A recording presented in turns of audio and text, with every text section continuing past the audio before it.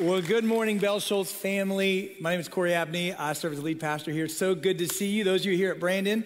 And those of you who are tuning in online, I know many of you are traveling or you're tuning in from various places across the country this day after Christmas, and we welcome you. And I just want to say what a privilege it is to be a part of all that God is doing at Bell Schultz. Isn't it fun to be a part of what God is doing in the world? I mean, it's just like, it's such a privilege, right?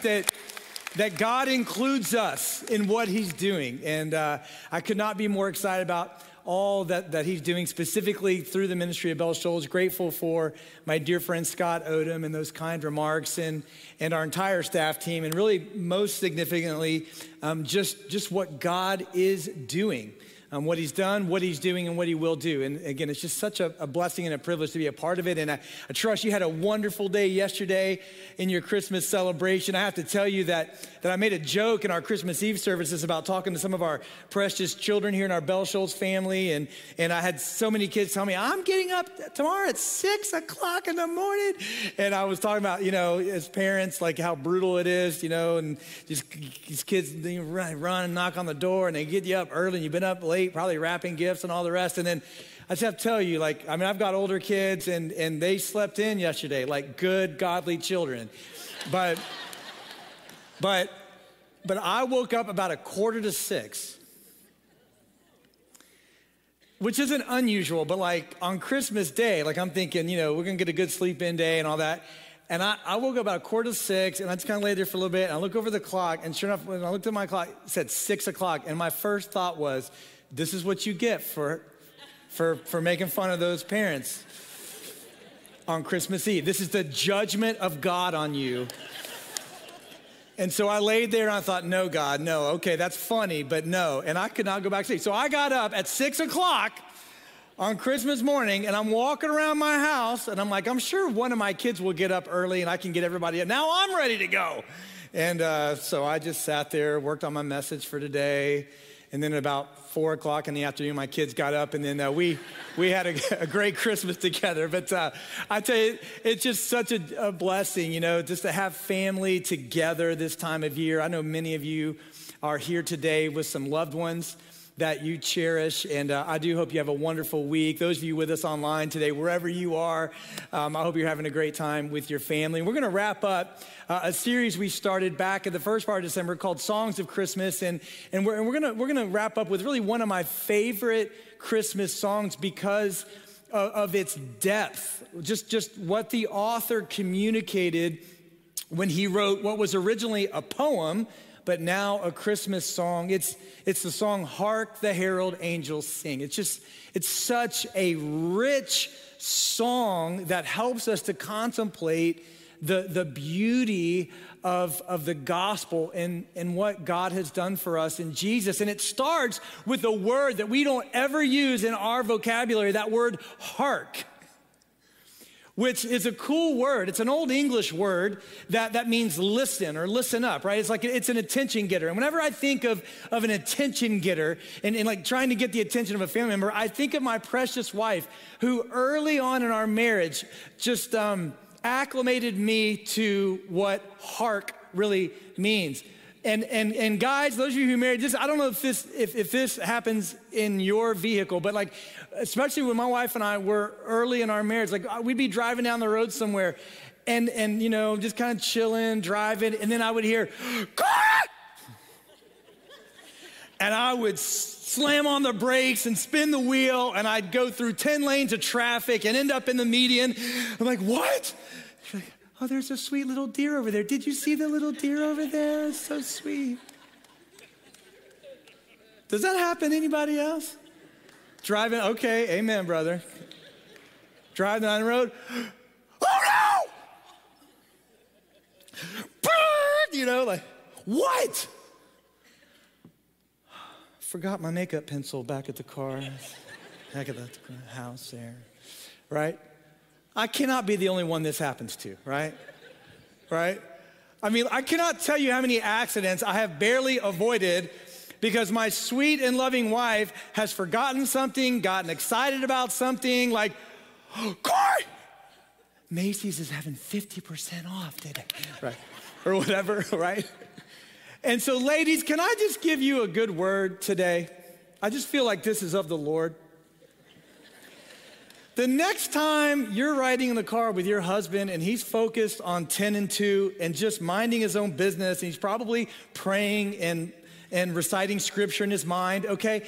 And you get excited about something, okay? It's not actually like an emergency that's happening, right? It's just something that you remembered or something that you were reminded. Just when that happened, would you not yell? Would you just not get too excited? Would you just, if you want to get our attention, would you just simply say, hark? Can you do that for us, please? Guys, are you with me on this? Come on. All right. You're scaring us, ladies, okay? We think we're all about to die because you just got a Bed Bath & Beyond coupon, okay? So in the future, if you want to get our attention and you're excited, just say, hark. And we will know you're excited about something that's not about to run into us, okay? Hark. An old English word that means pay attention. An old English word that means, hey, like there's something really, really, really important that we need to pay attention to. This old English word, hark. It relates, of course, with the songwriter to what the angels were doing the night of Jesus' birth. We find that this song, Hark the Herald Angels Sing, it actually comes from Luke chapter 2. And so let me walk through a few verses here, Luke 2, 11 to 14, and we'll get a sense of what the hearkening is all about, because it's actually about a rather profound moment the night of Jesus' birth that relates to the entire angelic host, which, looking through human history, is not something that we see happening very often.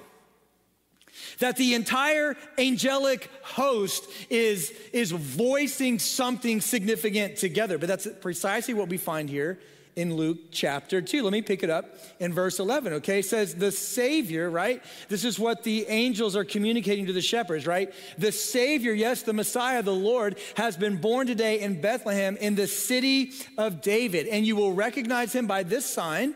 You will find a baby wrapped snugly in strips of cloth lying in a manger. And then, now here's what's so cool. Here's where we get this Christmas song, Hark the Herald Angels Sing. Suddenly the angel was joined, check this out, by a vast host of others.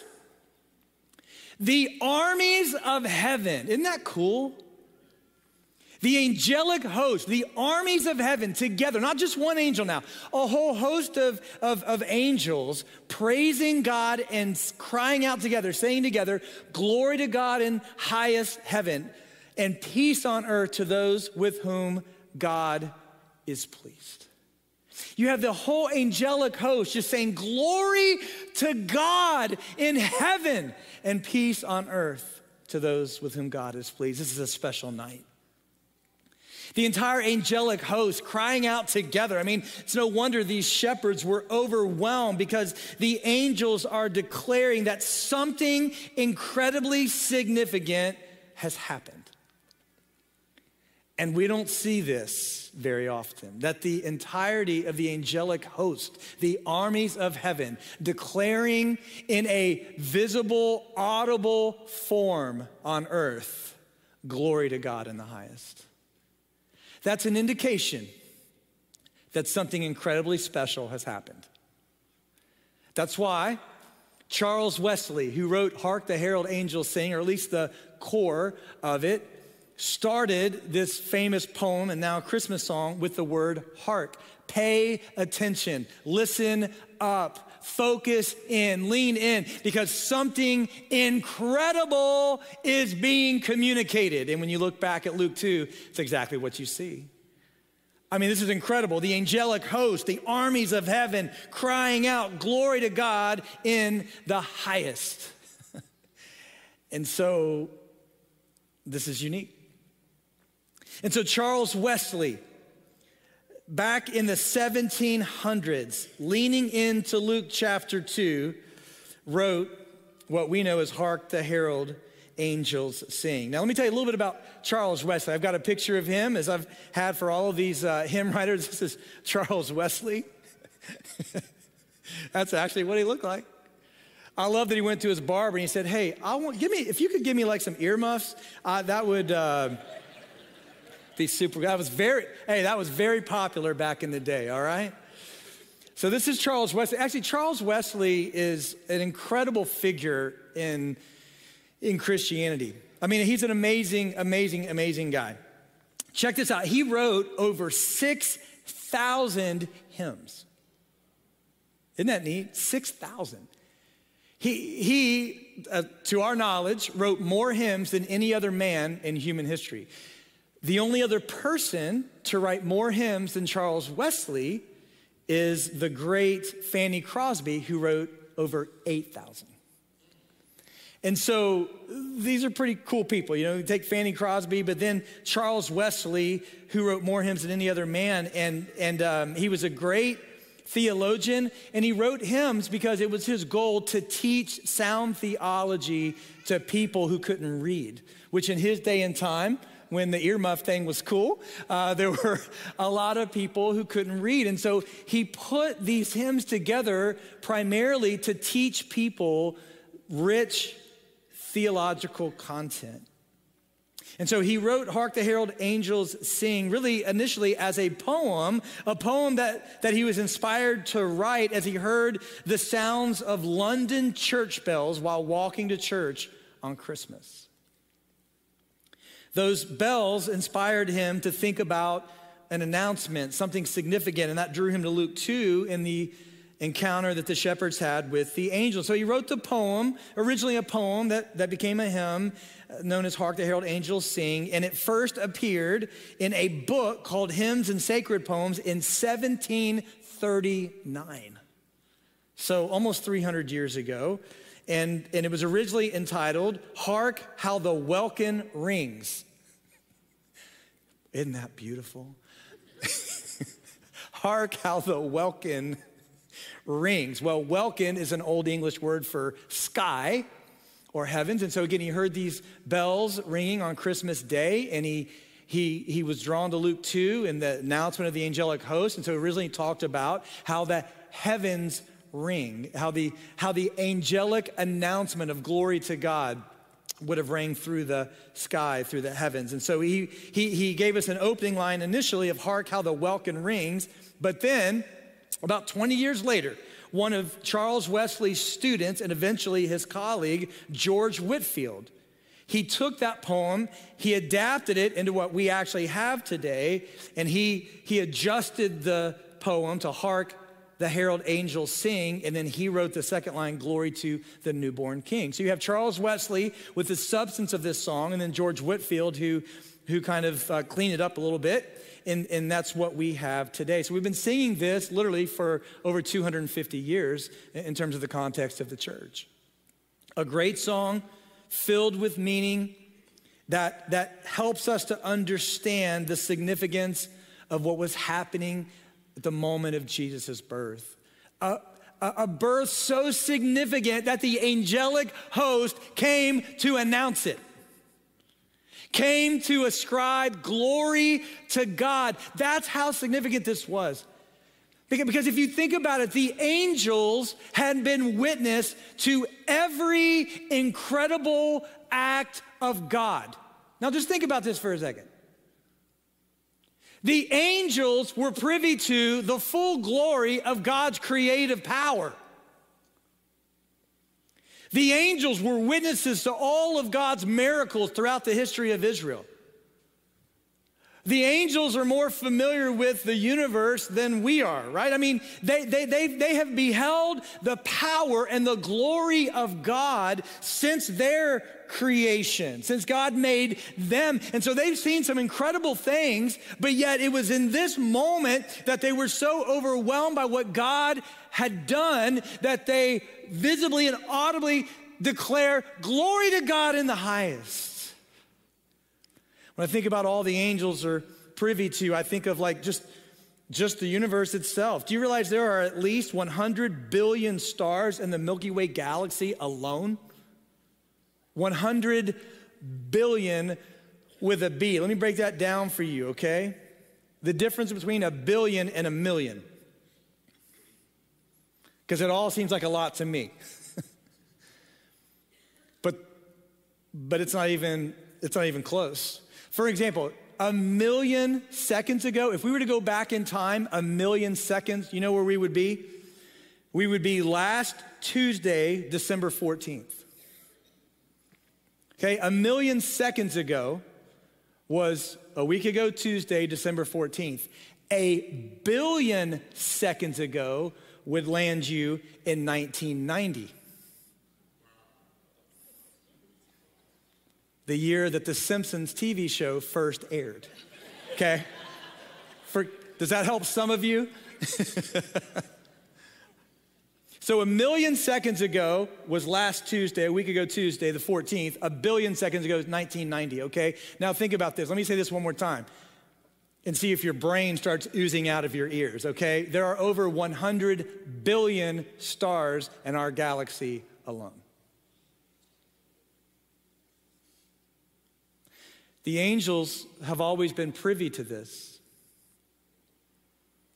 They've been witnesses and participants in the power and the majesty of God since the dawn of humanity. But yet on this particular occasion, captured for us in Luke chapter 2, they are so overwhelmed by what God has done, they declare together, "Glory to God in the highest." Now that ought to give you some perspective on how significant it is that God sent us his son into this world. That's how profound God's love is for you and me. That the angelic host are so overwhelmed by it that they declare together, "Glory to God in the highest." I almost get the picture in my mind here. I don't think this is right, okay? But it's almost like you've got this lead angel speaking to the shepherds, right? And like he's breaking it down. Hey, here's what's happened. Here's what's happened. Today for you, a Savior is born in Bethlehem in the city of David, right? And all the other angels are like there, and like they want to get in on this. Like they want to say, like they're so excited. And finally, like they just can't keep it anymore. Like, glory to God in the highest. And you almost get this lead angel saying, "What are you guys doing?" No. We talked about this. I'm going to be the one that communicates to the shepherds, right? But like, you just almost get the sense, like this announcement is made and then like the whole host of angels are there. Like they just can't contain themselves. They're just so overwhelmed by what God has done, that God would come in human flesh into this broken world to fix it. They're overwhelmed by it. And Charles Wesley, in capturing this moment, said, "Hark, hey, you better pay attention. This is a really, really, really, really, really big deal that the angels are declaring glory to God." This is a big deal. And so let's break it down. Let me give you a few verses here of this song that we have. Really, initially this poem that Charles Wesley gave us. "Hark, the herald angels sing, glory to this newborn King, peace on earth and mercy mild, God and sinners reconcile. Joyful all ye nations rise, join the triumph of the skies. With the angelic host proclaim that Christ is born in Bethlehem." Christ, let me pause here. Remember Christ, right? Christ is not Jesus' last name if you're new to church. If you're new to Christianity, Christ is not Jesus' last name. That is his title.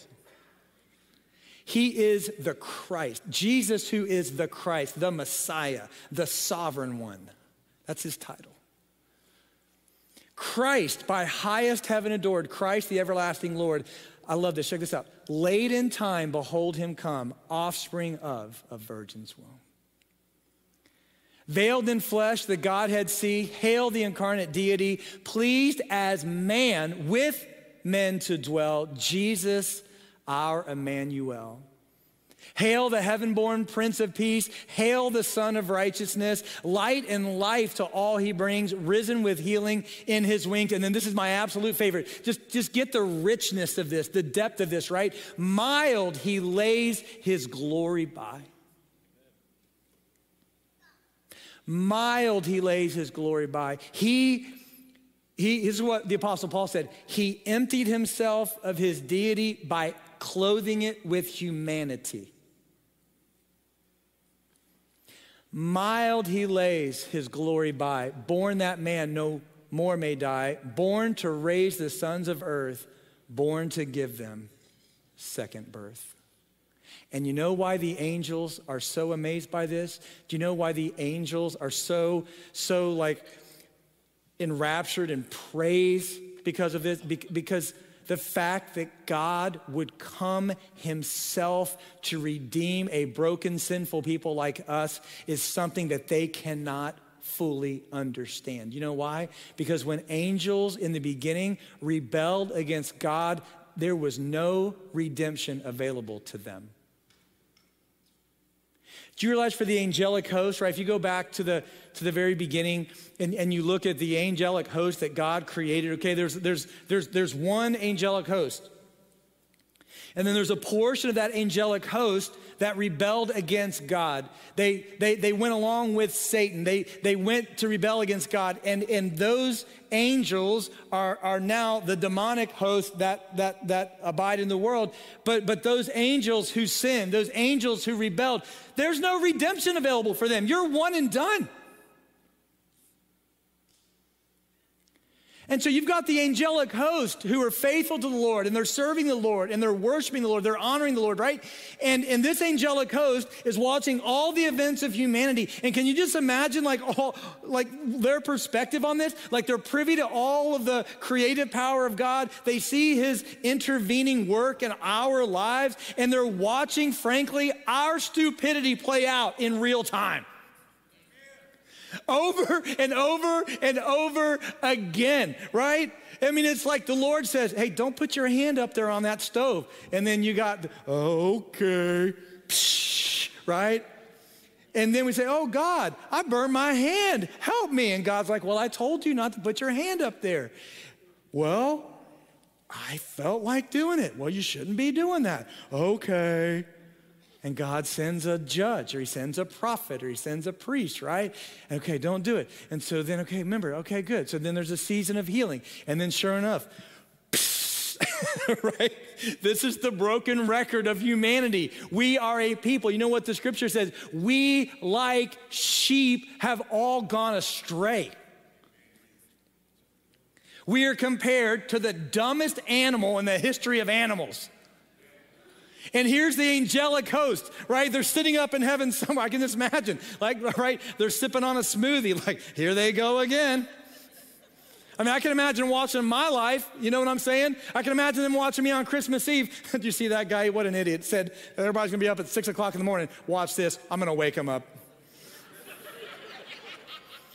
Right? I mean, can you just imagine the perspective of the angelic host? Like, I mean, just watching us make the same stupid mistakes over and over and over again, knowing they get no grace, they get no forgiveness, they get no second chances, but yet this rebellious, selfish human race who keeps pressing deeper and deeper and deeper into their selfishness, into their stupidity, into their sin and brokenness. What? God actually sends his son to redeem them.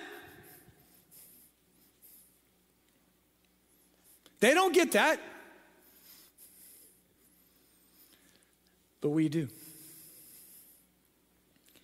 And the Apostle Peter highlights this in his very first letter that we have in the church. Let me just show you what Peter says. This is awesome, right?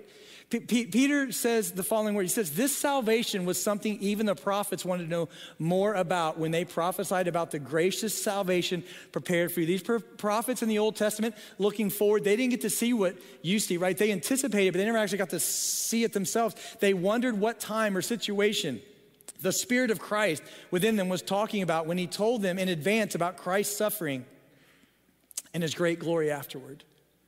Check this out. Peter says, they were told that their messages were not for themselves, but for you. They knew they were writing about something that would happen after they were long gone. But now this good news has been announced to you by those who preached in the power of the Holy Spirit sent from heaven. And I love this. And it's also so wonderful. Hello? Even the angels are eagerly watching these things happen.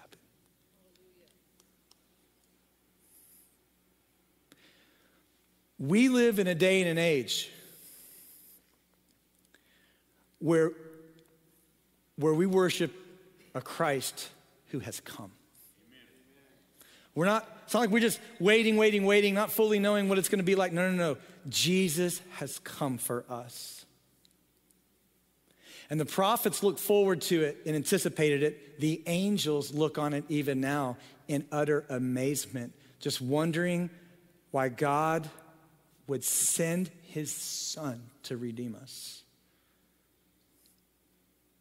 when that's a redemption they don't get. And I think that's why in Luke 2, you have such a profound moment of the angels crying out, glory to God in the highest. It's a big deal. Something miraculous has happened. Can I say it this way? The greatest moment in the history of the world up to that point just happened. And they say, glory to God in the highest, and on earth peace and goodwill to those with whom God is pleased. And as we wrap up this year and we go to kick off next year, here's the thing. I just want you to know you are more loved by God than you can ever imagine. Say, why did God send his son for me when he won't do it for the angelic host? I'll tell you why. Because he made you in his image, and that's not how he made them. You are made in God's image. You are made to reflect his glory. You are made to dwell with him as his sons or daughters forever and ever and ever. That's not the purpose of the angelic host. They serve him, they glorify him, they accomplish his will, but you are made to commune with him as sons and daughters for all eternity. You bear his image, and he loves you more than you could ever imagine. And he loves you so much that he sent his son into this world to die for your sin, to die in your place, to incur his wrath that you and I deserve. And then here's the greatest thing that ever happened in the history of the world. And then Jesus rose from the dead and he conquered sin and death and hell and our stupidity. And he secures salvation for all who believe so that we can be seen by the Father in the same way that he is. Right? Isn't that good news? And that's why the angelic host couldn't withhold their praise any longer. And they said, glory to God in the highest. That's why they broke out in praise. That's why they joined together the armies of heaven to say, glory to God in the highest. And on earth, peace and goodwill to men, for a Savior has been born. And that's what we celebrate. That's the love and the grace of God right there. That he would send his son for you and for me. Give us a redemption no other created being gets, so that we can commune with him forever and ever and ever. And so if you're connecting with us today, listen, and you have never asked God to forgive you of your sin. You've never committed to follow him for all of your life.